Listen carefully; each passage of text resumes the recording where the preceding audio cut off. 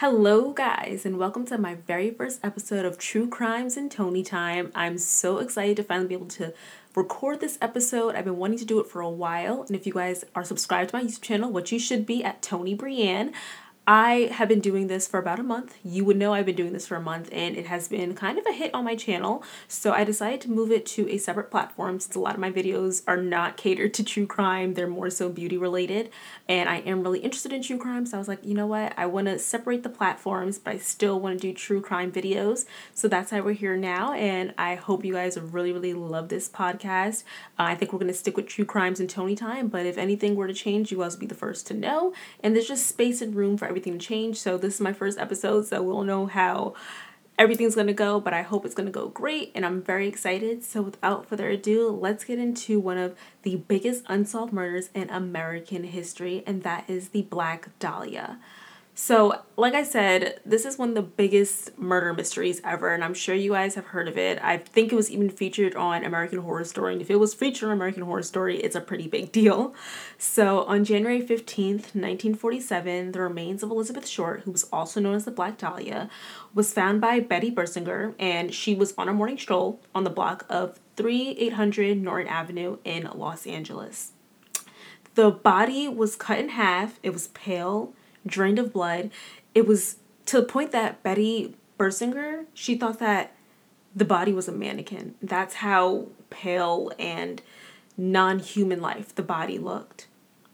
So we later found out that the Black Dahlia was cut with surgical precision, which left no trauma to the internal organs or bones, and her face had been cut from her mouth towards her ears to form a very eerie smile.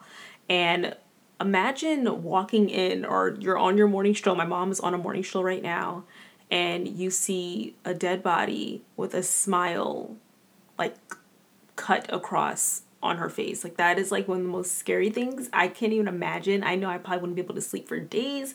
It's just a very eerie visual that you could possibly think of. So they later discovered that there was no blood on the ground, and that made it obvious that the body was moved and that she was in fact murdered, obviously. And we don't know where she was murdered, but it clearly was not on the block where she was found. Somebody moved her there. So authorities were very stunned, and it was definitely scary, especially with like a beautiful woman like Elizabeth Short. That wasn't common, seeing beautiful women being murdered. I know it sounds shallow, but it was the time. I mean, we're still shallow today, but it is what it is. That's exactly what the thought process was. And 9 days after Elizabeth's body was discovered, an envelope was received by the Examiner, and the letter was made using cutout letters clipped from movie ads, and it read, "Los Angeles Examiner and other LA papers, here is Dahlia's belongings, letter to follow." And he did not lie. There were her belongings inside the letter, and it consisted of Elizabeth's social security card, her birth certificate, snapshots, and an old address book with some missing pages. And gasoline was rubbed on the contents to remove fingertips off of the letter, which is really smart. I think he just gave everybody a true crime tip. So we know to like put gasoline on our fingers to remove fingertips. Half the time, like, I feel like when they tell us these stories, I mean, I'm one of them telling stories about true crime. I'm like, they tell us every way to make sure we do not get caught, especially when it comes to like unsolved crimes. I mean, we may be able to now because this was in the 1940s, but still, I don't know. I feel like they'd be giving us little hints. Like, you guys want us to get away with murder? I don't know. But there were many notes sent to the police and press after. There were a lot of people that we don't even know, if they really were the murderer. But there was a lot of people that, I guess, because it's such like a big crime in Hollywood and it was such a big deal, people were like sending out notes and claiming to be the Black Dahlia murderer. So it kind of turned into like a big frenzy. So no one really knew the truth of who the murderer was, if the murderer was really sending letters. Like, we don't know if this was the murderer or was someone just playing games and wanting to, do a little bit of, catch that, what is it called? Whodunit? Yeah, whodunit crimes. So I know there was another letter that read, "Turning in Wednesday, January 29th, had my fun with police, Black Dahlia Avenger." And that was another letter, still weird. We're like, what do you mean you had fun with the police? So it could be a game of cat and mouse of them just trying to, get a rise out of the police, make it seem like that they are the murderer, they know who killed the Black Dahlia. It's very weird, very creepy, and yeah, that's how that went about. So let's now get into Elizabeth's time before arriving in LA and then just arriving into LA.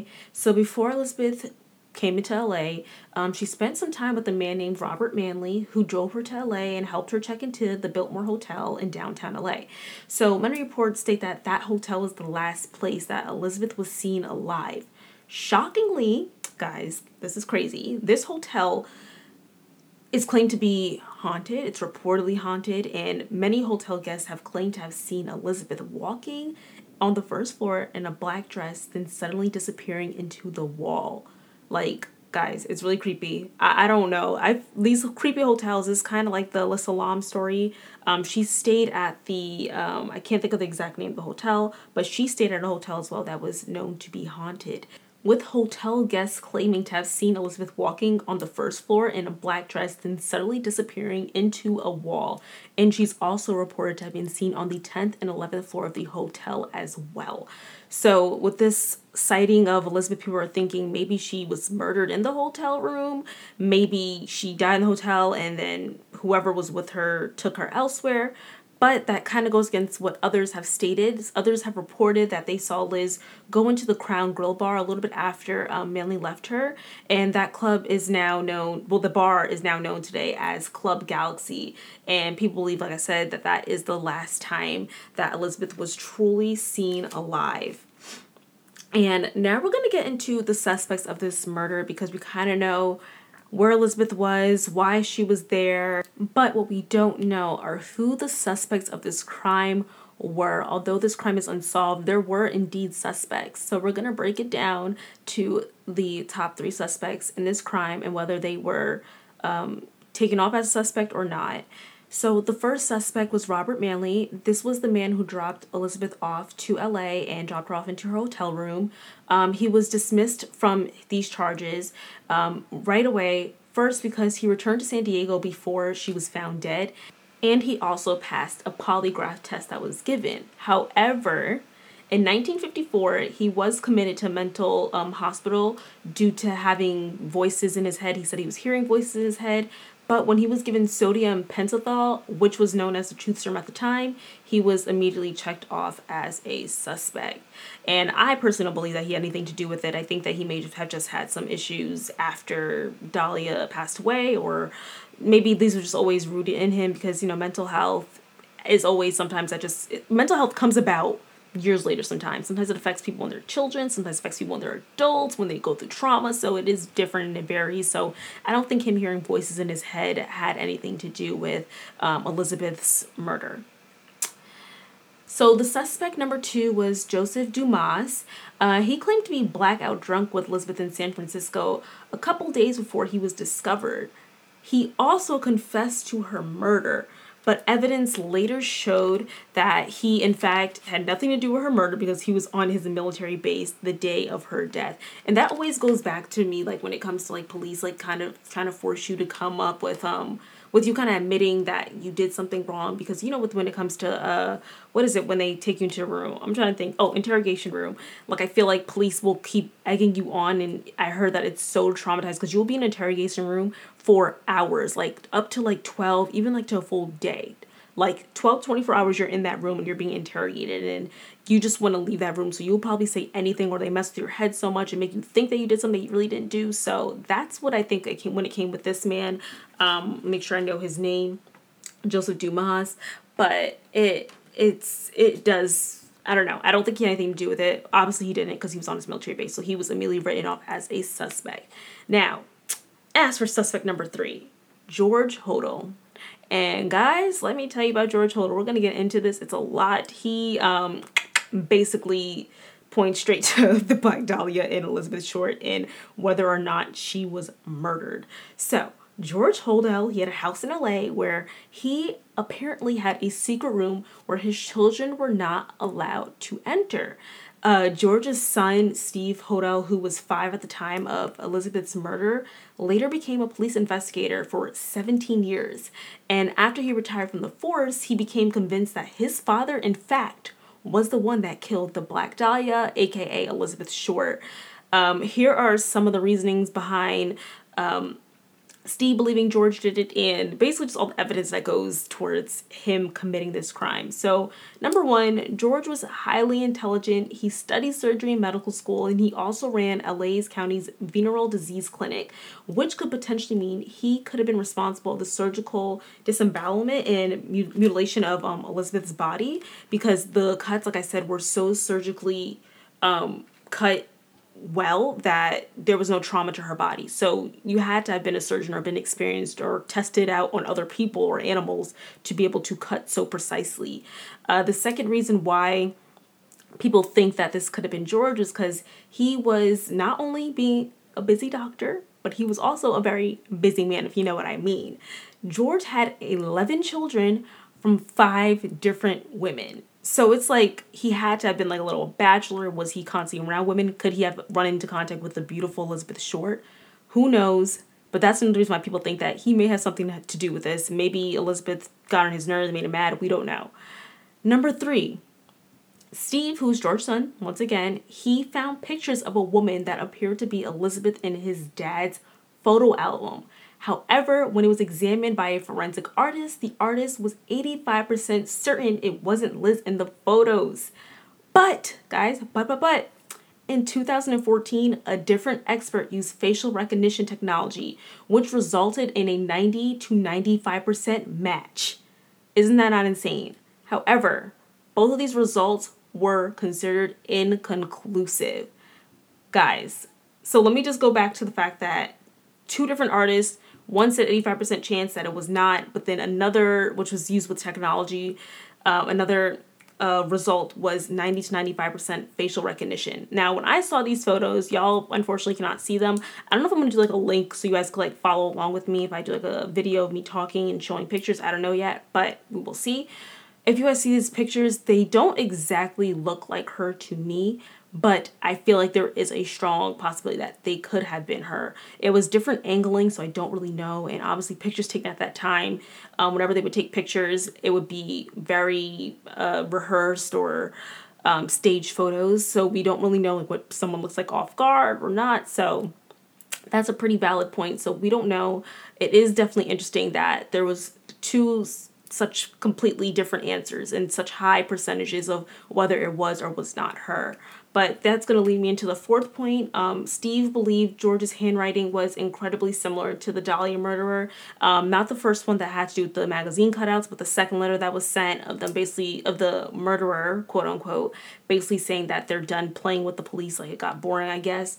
But when reviewed by experts, the results were mixed, once again, with opinions ranging from probable to inconclusive, which once again goes back to how extreme the differences are in this case when it comes to people deciding whether or not this information or an information that was given could be true or not.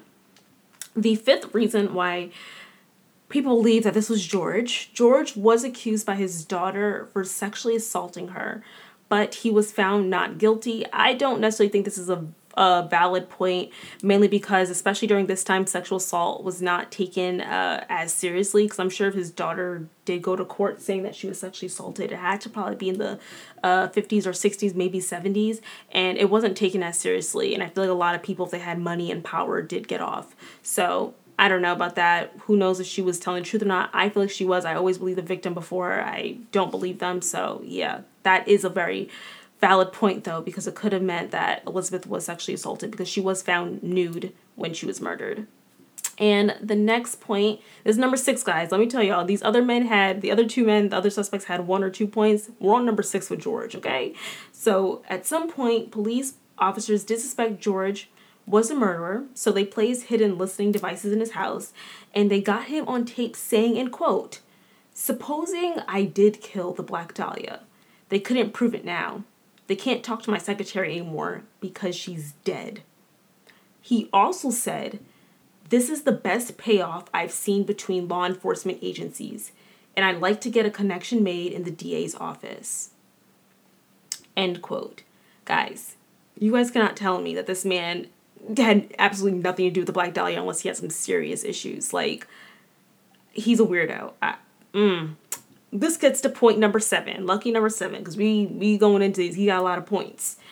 George's son, Steve, once again, we're going back to Steve, he also tracked down an LAPD case file that contained a female witness who in fact stated George and Elizabeth knew each other, which is a huge piece of evidence, which goes into point number 8. The LAPD at the time was notoriously corrupt, which can explain why the case was dropped, even though George was emerging as a very clear suspect, and all physical evidence from this case has disappeared.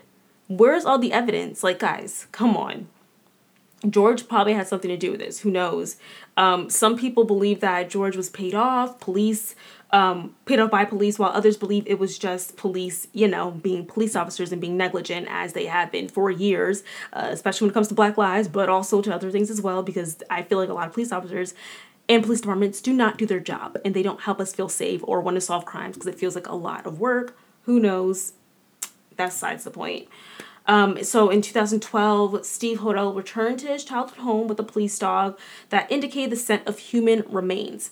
So he went back to his house where people believe that the Black Dahlia was murdered because he had a secret room. That's where the kids could not enter. His 11 children, 5 different women. Let's make that clear again. And he basically just went around because he was like, I don't know, this sounds weird. But the dog that he brought with him, in fact, did smell out human remains. And soil samples were taken from the alley behind the former Hodel house, and that came back with human remains as well. So this does not link George to the Steve Hodel murder. Steve Hodel murder. I'm sorry. This does not link George to the Black Dahlia murders, but it does, in fact, state that there may have been a murder on their property. George may have murdered somebody, we don't know. And why this doesn't link the Black Dahlia to this home is because she was not buried at all. So the soil wouldn't have anything to do with her. So Steve says that he would like to keep digging on this property, but since it is privately owned, he does not have permission to do so. And when Steve tried to get the police to follow up on this new evidence, they refused to do so as well. So that is where we are with this case. This case is almost 100 years old. It is about 70 something years old. It might be like almost 75 years old, which is insane. It's like 73 years old, I believe. We still don't know what happened to her. I think we all have a good feeling who it is. I definitely agree with the statement that this was a paid off case. I feel like that the police department got paid off, especially with it being so corrupt during this time. It just sounds like the perfect answer. Who knows? I don't know, but that's my little theory. I think that George Hodel did that. If you guys love these series, I'm going to continue doing them. If you guys have any suggestions, please let me know if you guys review this, or you guys can also let me know on my Instagram page at Toni Brianne. It's spelled ToniBryanne.